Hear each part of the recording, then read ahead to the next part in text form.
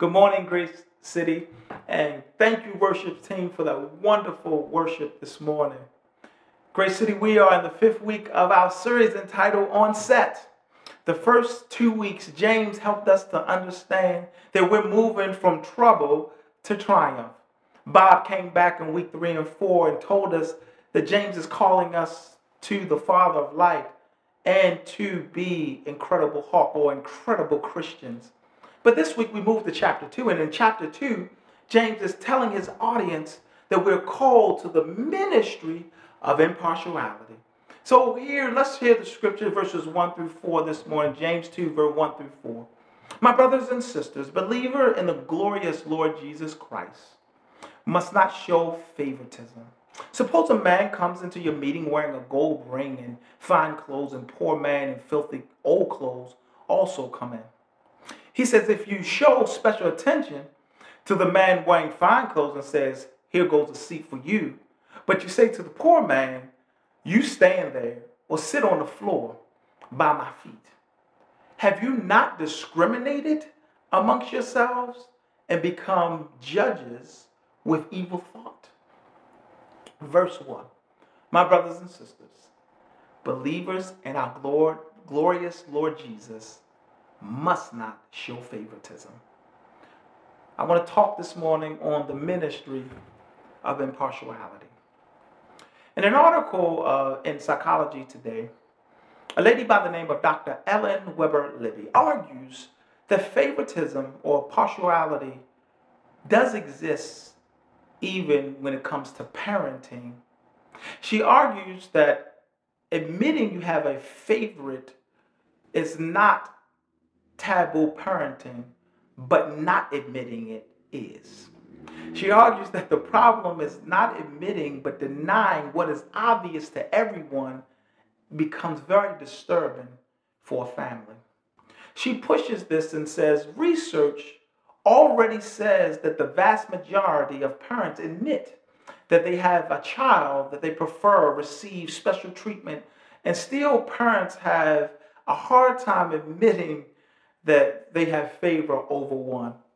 I remember my parents used to say, I don't have favorites, I just love them different.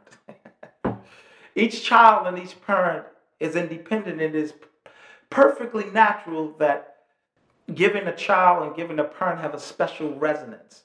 But in other words, being partial is a part of human makeup, which says impartiality is not something that comes natural. It is something that we have to work on or practice.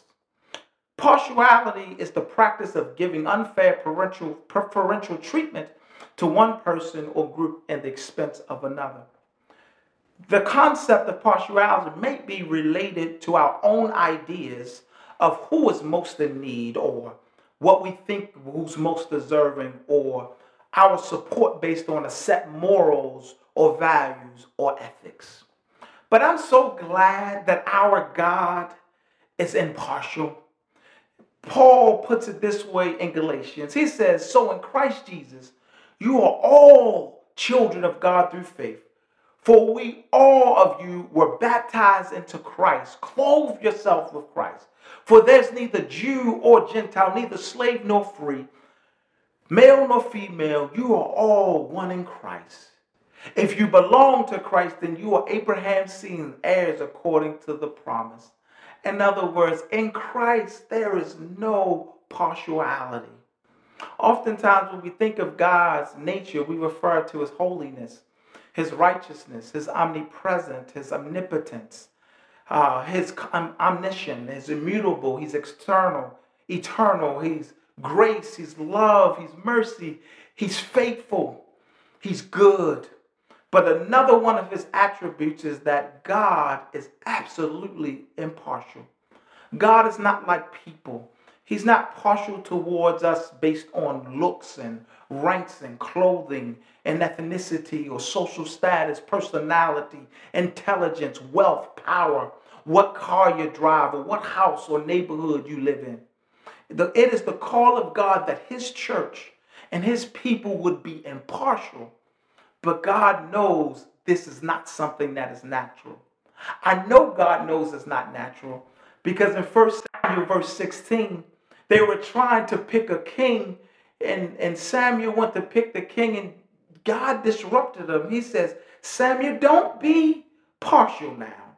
Don't look at the outward appearance. He says, God looks at the heart. He says, now the man is partial, but God is impartial. Well, this is where we are in the text this morning. James is addressing the concept of partiality or favoritism. He's admonishing those who are judging and discriminating based on a worldly advantage. He begins by addressing them as brethren or brothers and sisters, indicating that he's speaking out of love as fellow believers, brothers and sisters in Christ. In other words, I'm not judging you on or to harm you. I'm addressing you because I love and care about you.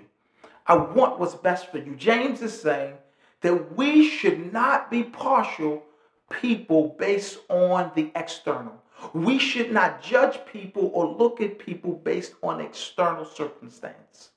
For James, when one does this, it is a denial of the faith in the Lord Jesus Christ. Why? Because our salvation was based on God's not looking externally, but it was based on our salvation through God's grace and through God's love. The Bible says in Ephesians 2 that it is by grace that we've been saved, through faith. This is not from ourselves. It is the gift of God that none of us can boast.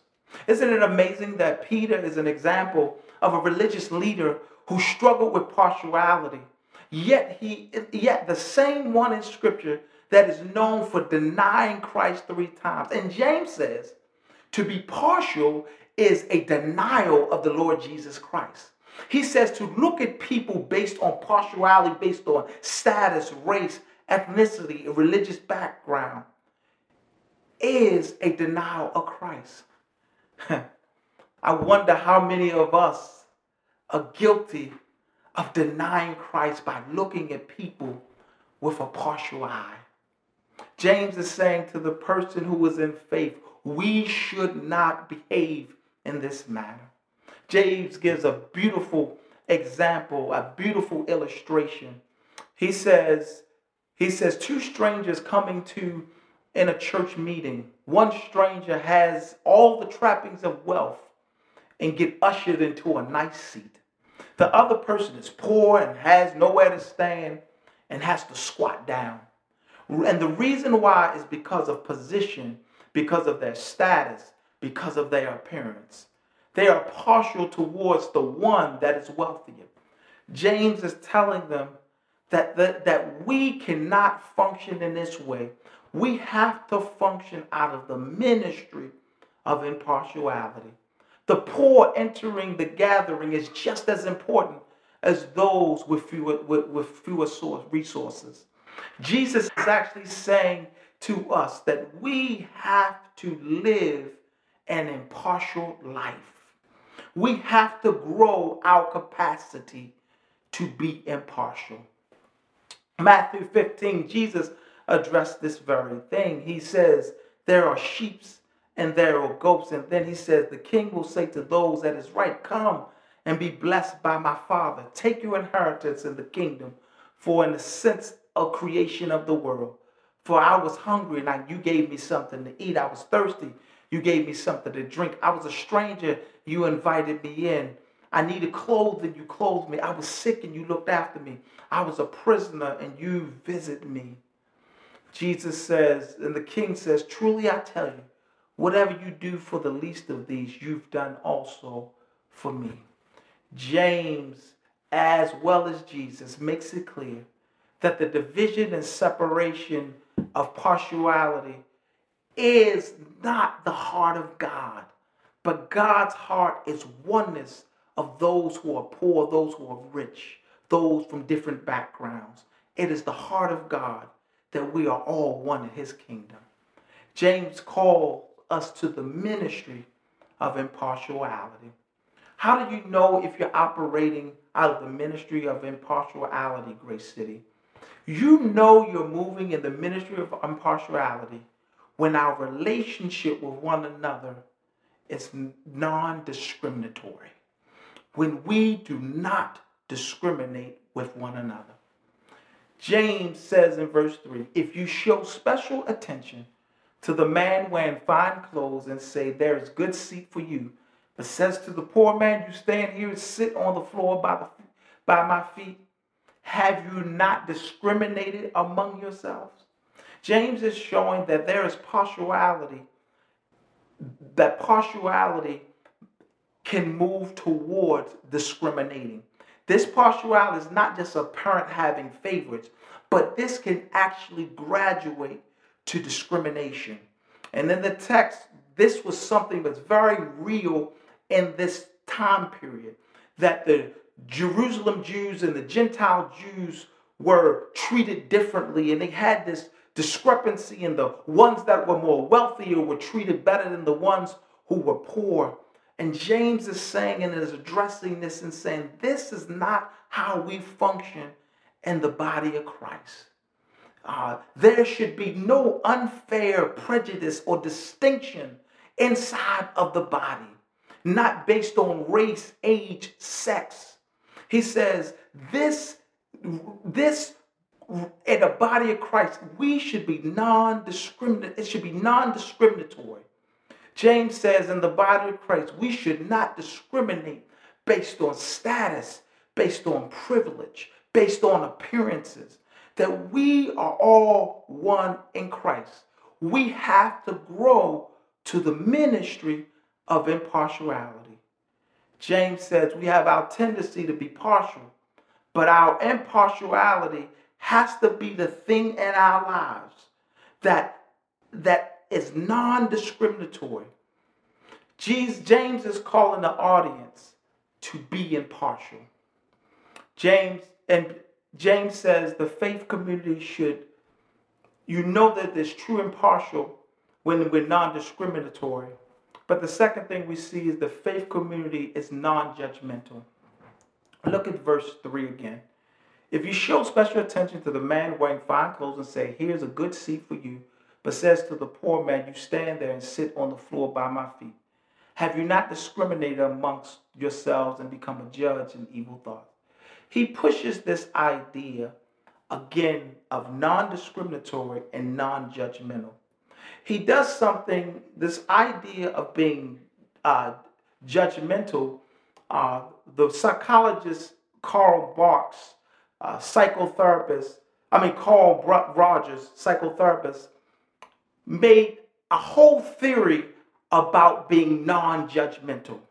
He says in his theory that when you sit down with someone and the person is non-judgmental and you listen, the person will discover change by you sitting down and listening one to another. He tagged this as the Rogerian method. Well, the reality, Grace City, all of us are called to be non-judgmental. And one of the problems we have in the body of Christ is that when we sit down with one another, we have a difficulty listening with non-judgmental eyes, which is the reason why we don't have real change in the body of Christ. Maybe because we're so judgmental that 11 o'clock Sunday morning is still the most segregated time in America. Peter, the bishop of the Lord's church, struggled with this thing of impartiality. Peter was partial to the Jews, and Paul had to pull him up and address his partiality, calling his actions hypocrisy, letting him know that your partiality is not aligned with the actions of Christ. Peter, in his epistle, actually corrected this and wrote on being impartial. Listen, Grace City, the call of the body of Christ, we're called to the ministry of impartiality. But when the church becomes a place that's judgmental, when the church becomes a place where people are discriminated, James calls this evil. It is important that you and I understand that we are called to the ministry of impartiality. Listen to Peter's words as he's matured in this area. He says, as obedient children, do not conform to the evil desires you had when you lived in ignorance, but just as he was who called you holy, so to be holy all you do. For it is written, be holy because I am holy. Since you call on the Father who judges each person, work impartially and live out your time as a foreigner, where in reverent fear. The word impartial here, Grace City, in the text means to lift the face. It means to lift it. It translates not to judge according to appearance, according to status, according to race. All of us are called to the ministry of impartiality. And I believe the better we grow in the ministry of impartiality, the more diverse our churches will be, the more unity we will have in our church, the more power we will have in our churches. James is very clear. When we're partial and it graduates to discrimination and judgmental, we are now, he calls it evil. And we cannot have that in the body of Christ.